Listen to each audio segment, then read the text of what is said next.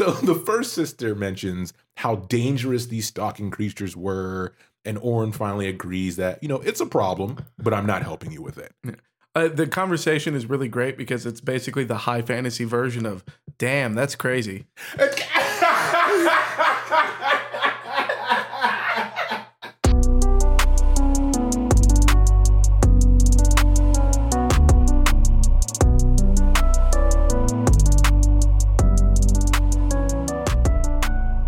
Welcome to Casuals of Runeterra, episode 86. I'm your host, Ryan, here with your other host, Hetch. What's up, everybody? We're going to start punching some mountains. Time to punch a mountain. So we're going to move at a clip for this one because there's a lot of information and we know your time is precious. So housekeeping up top, you can listen to us everywhere. You can send us emails at podcastcore@gmail.com. You can visit us at podcastcore.com for all of our info and follow us on any platform or all the platforms. We appreciate it. And then leave us a like, comment, short review. Easiest way is word of mouth. Tell one friend to learn to forge their hammer by listening to the Casuals of Runeterra podcast. We're talking about this story, The Lost Tales of Orn. And I say story, but it's a collection of multiple stories. So this is a collection of campfire stories being told to a group of children by an elder in the Freljord. And specifically, because now we have the card, we believe that it's the favored artisan or the old woman in the art for the favored artisan, because the quote on that card says, "My mother told me of Orn, and her mother told her, and her mother before, and now I will tell you. Listen closely, do not interrupt. Long ago, across a great hot churning sea, ... And that kind of sets up this story, which I think the author did on purpose. Yeah, and it just makes sense for it that way too, because this is like this is how lore is born. Always starts as word of mouth, and it goes down generation after generation, and it gets mixed up and is born into legend. So we're going to be at the starting point of these legends picking up, which is awesome. And also we're following Orn, and Orn is just cool. Yeah. So let's hop into it. Orn is hot. Well, that's just a fact. It's that meme where it's like, oh no, he's hot. Oh no. Oh no. So we start with the first story, which is The Shaping of the Land. So by the way, if you haven't listened to our Orn episode, which is 85, go listen to that first. It's kind of like stretching before you work out. You don't want to pull a muscle. So before you come here, go check that one out. It'll help you out. But we find out that Orn is the oldest demigod. He is the firstborn of his brothers and sisters. So Nivea, all the sisters, etc. Seal sister, blah, blah, blah. He's born into this world, and he immediately challenges the land, and he naturally starts shaping the land around him, which we now know as Freljord, which this is counter characteristic to the Orn we know, right? Like, he's running around, he's punching mountains, he's hopping back and forth. It's like, wait, who is this? Yeah, like if you've listened to the bio for Orn, you know that he is a guy that just wants to be left alone. He likes his privacy, he likes peace and quiet, but at the birth, he is the rambunctious child. So that just means something happened, and luckily we have these stories behind to kind of tell us what happened. I do want to point out, though, that thanks to these stories, we do know that, yes, he's a demigod, and whereas like in his bio, they just are kind of like, we have no idea what Orn is. He's too chill to be a demigod, but also it seems like he's been here literally forever. Yeah. So this 100% confirms it with, talking about his sister and talking about like the other demigods there, like his sister and his brother. Mm-hmm. So it's like, yeah, okay, it's just a fact. Cool. We know it now. So yeah, he's just a very chill demigod. Yeah. So he gets tired and then starts to become the Orn we know. He thanks the land for the battle, and the land responds by opening up this fiery pit that he saw his own reflection for the first time, which was a fiery ram. And then, being pleased, he set himself to building tools and weapons. And that's kind of the entry into his birth, into the Orn that we're more familiar with. And that's really cool, because it is just kind of like a very, simple kind of starting, but also it's like, no, he literally battled the land. So he's literally like, he gets to a point where he punches a mountain and the mountain didn't budge, and that brought him joy because it meant he could keep fighting the mountain. So it's like this Orn is a ridiculous being. But yeah, now that he's chilled out and everything, we hop over into the second chapter, and now that he's gotten to see himself and that he's come to be thankful for the land, for the battle, and the land has opened up to him, he decides to build a house.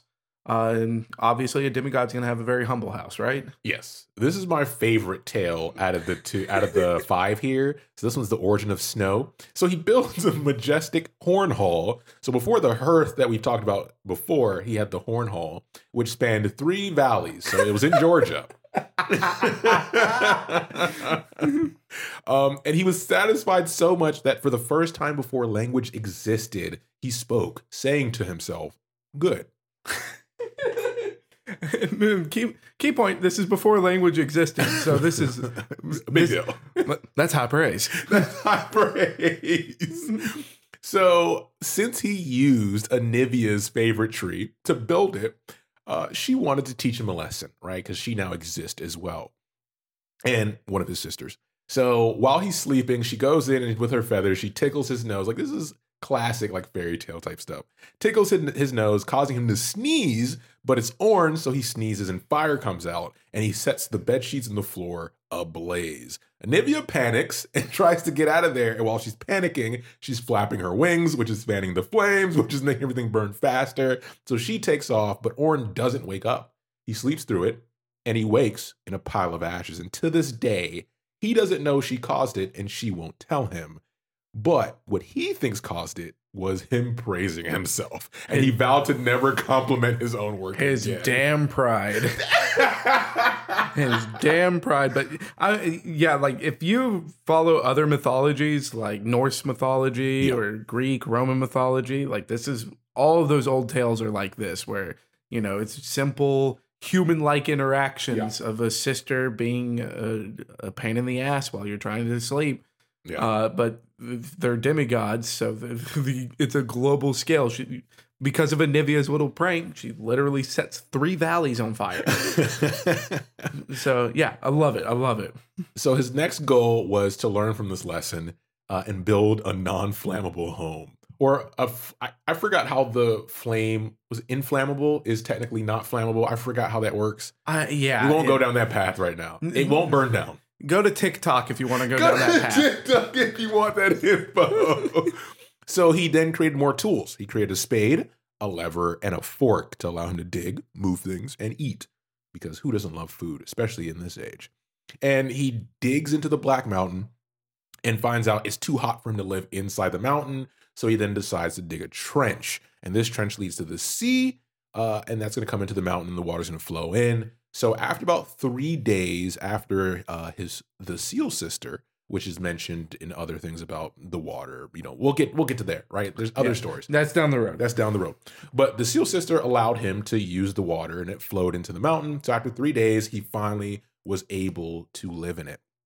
But this process darkened the sky because we know how, you know, evaporation works. Yeah, water doesn't actually disappear. What? So obviously with all of the steam being created in such a cold climate, the moisture goes up into the sky and then becomes snow. But again, these are demigods we're talking about. So the scale is that, you know, he pours enough water into this mountain and all the steam forms into snow, and it snows for 100 years. That's it. And that's it. This is why the Freljord is covered in snow. It's because Orn just wanted to build his house. Yeah. And that's why it's covered in snow to this day. And that ends that story, that tale. And the frame for this is, remember, she's telling this story to these kids as they're slowly dozing off. So they keep asking for more and more. And she's running out of stories. So we get the third story here called The 3 Sisters Ask Orn for Help. Now, we have more episodes that are important to this concept. Cough, cough, Lysandra, cough, cough. Cough, cough, Sejuani, cough, cough, Ash. The 3 sisters may or may not be important to the lore of Freljord. Yeah, so go check those out. It might give you a little bit of insight here. But we have three sisters asking Orn to help them save the world. And they're very vague on what that means. Honestly, it doesn't matter because he doesn't have any interest. So the first sister mentions how dangerous these stalking creatures were. And Orn finally agrees that, it's a problem, but I'm not helping you with it. The conversation is really great because it's basically the high fantasy version of, damn, that's crazy.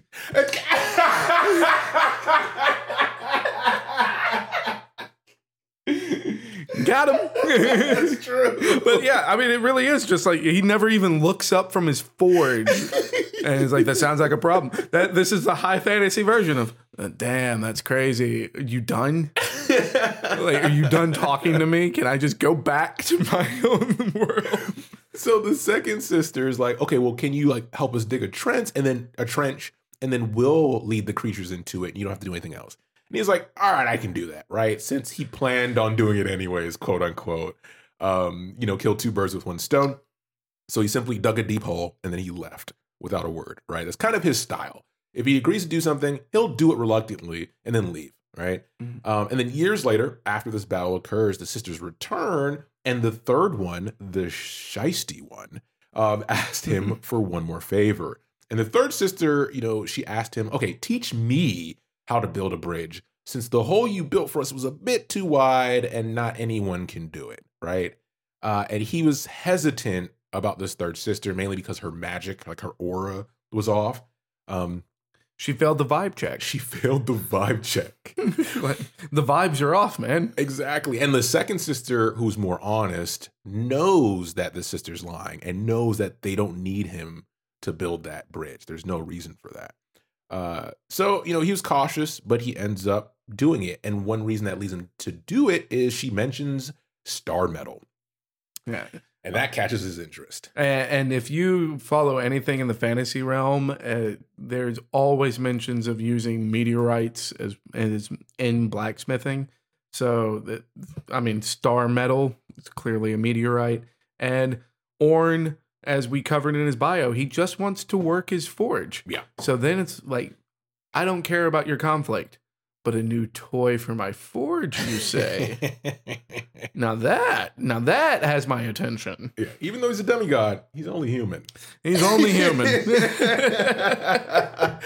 So he agrees, okay, I'll use the star metal. I'll also take some as payment, and then you're good. Cool. So the first thing he does is make a tool, because when you're working with something like star metal, you want a star metal tool to do it. It's like cutting diamonds with diamonds, right?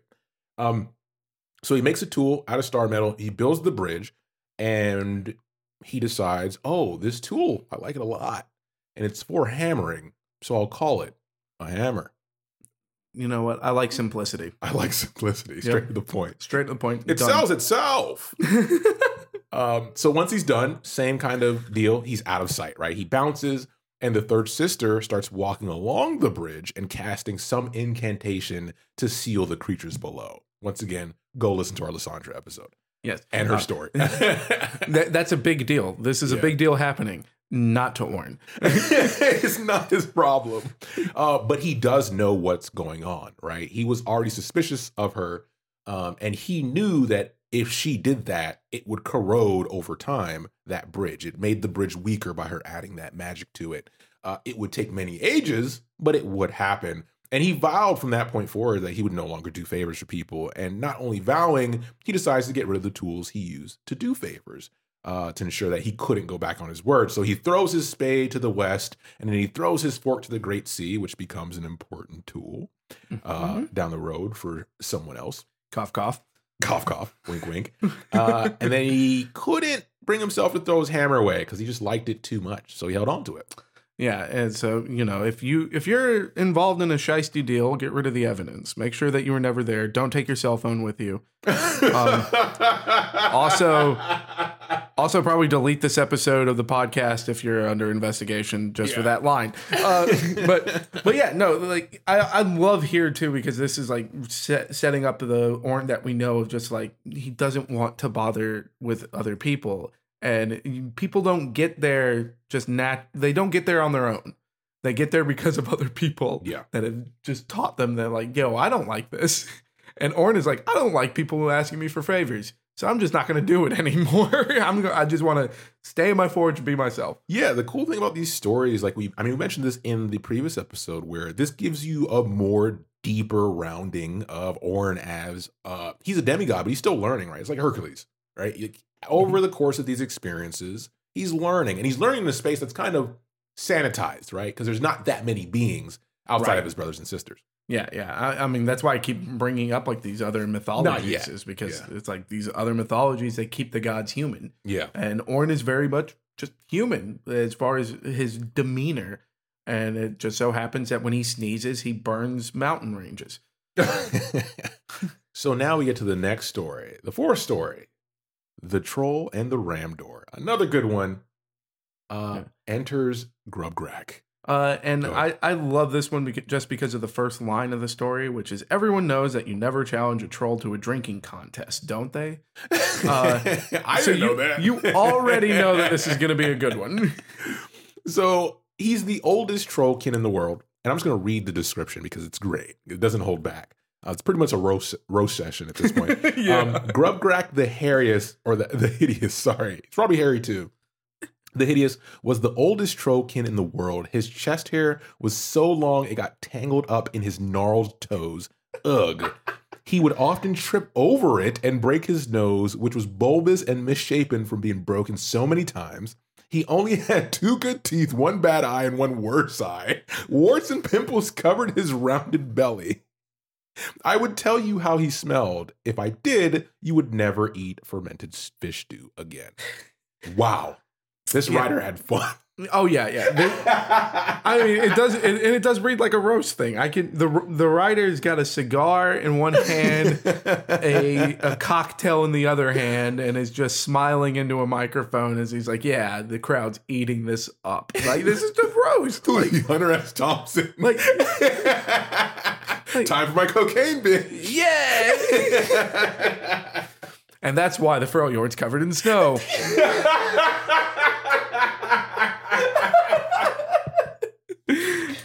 Oh, man.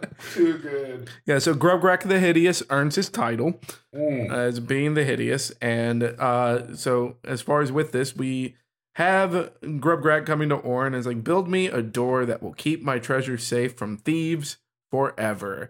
And we've already gotten some foreshadowing as to what's going to happen here, or like a little bit.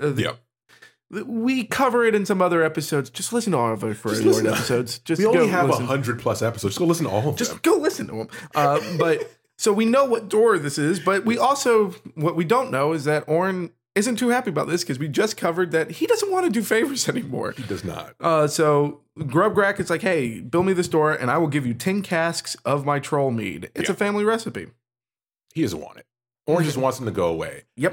But Grubgrak is incessant and he sticks his foot in the door, and Orn usually tries to find other ways to convince himself to do something. He's like, well, if he doesn't move his foot, he's going to scratch my paint.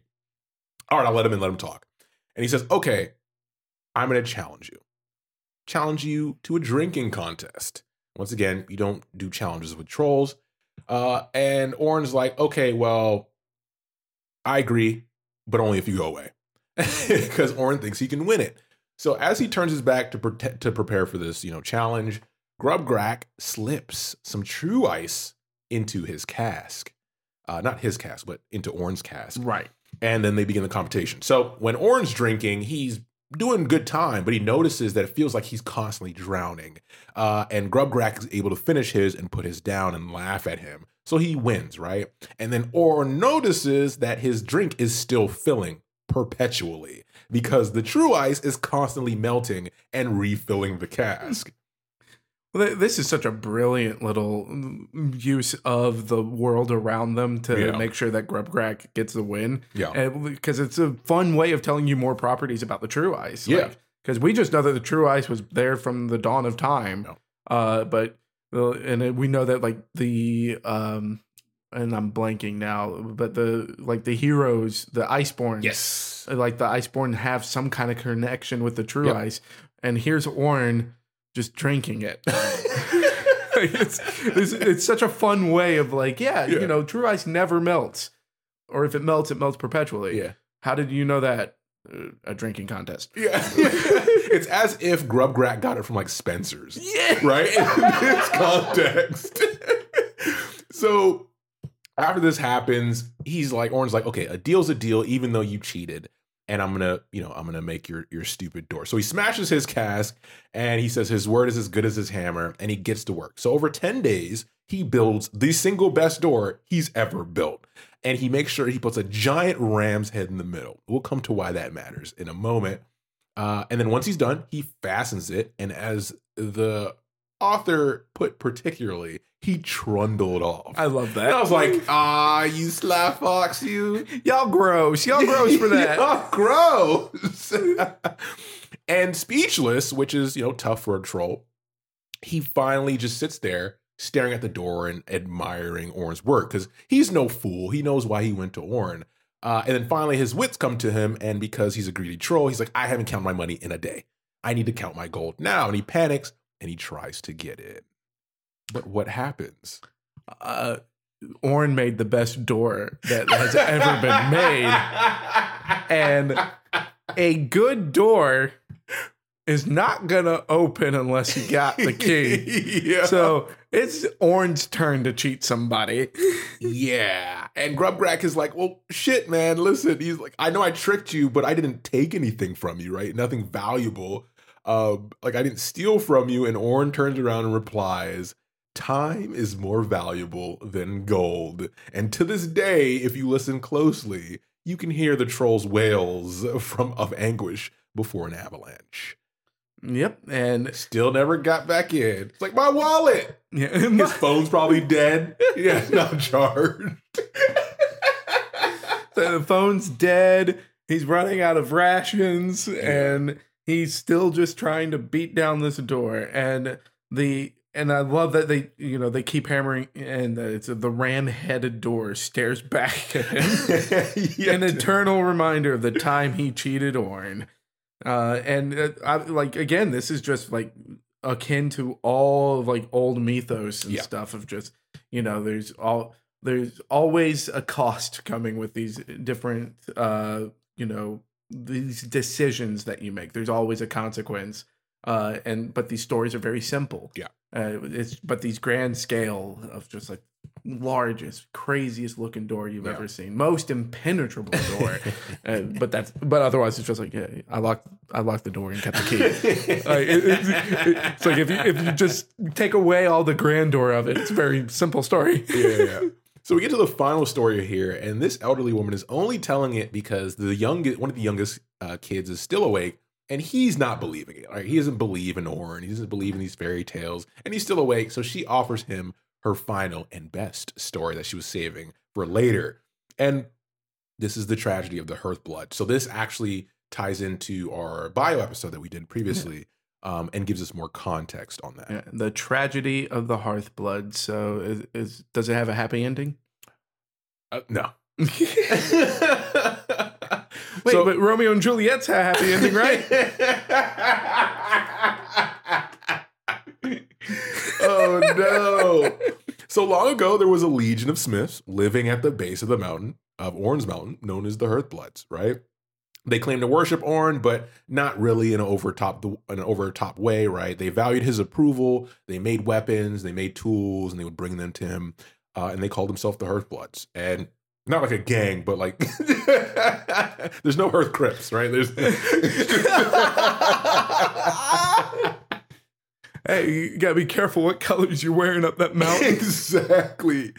But Orin understood this. They were amazing at their craft. They took their time. They took pride in it, and so did he. So he was hesitant to outwardly praise them just because of his past, right? But whenever they would show him their tools, he would merely say, passable. Yeah, and we know from his bio that it was like, otherwise it's not a word, it's just a nod or a shake of the head. Yeah. Like the conversation's very minimal. Yeah. This is where we actually get like some details where it's like Orin never admitted that he admired the Hearthblood, but deep inside his chest, his volcanic heart churned with respect for the hardworking people. Yeah. So it's like the Grinch's heart. He does grew. Grew tenfold. So yeah, he likes having these people around, and he's just never going to admit it because he wants to be left alone. Exactly. So enters Volibear. Uh-oh. Who we find out is his brother. So Volibear comes in like a wrecking ball, and he's the complete opposite of Ornn, right? Like I said, every Thor needs a Loki. And he demands Ornn make his followers weapons and armor for some battle that he's gotten himself into again. And Ornn refuses because that's not how his situation works, right? Like Volibear, he kind of twists and molds his followers. He demands like flesh. We won't go too much into it because we'll talk about Volibear at a later date. Yes. But that's not Ornn's whole situation with him and the Hearthbloods, right? And he's like, no. And Volibear's like, well, shit, if you won't do it, then make your followers do it. That's why they exist, to, follow your whim. And Ornn reiterates that these are not my followers. They simply build for themselves. And as is going on, Volibear knows what he's doing. It's his brother. He knows he's poking the right buttons. And one big giveaway is Ornn's horns are getting hotter and hotter and hotter. Then they get white hot.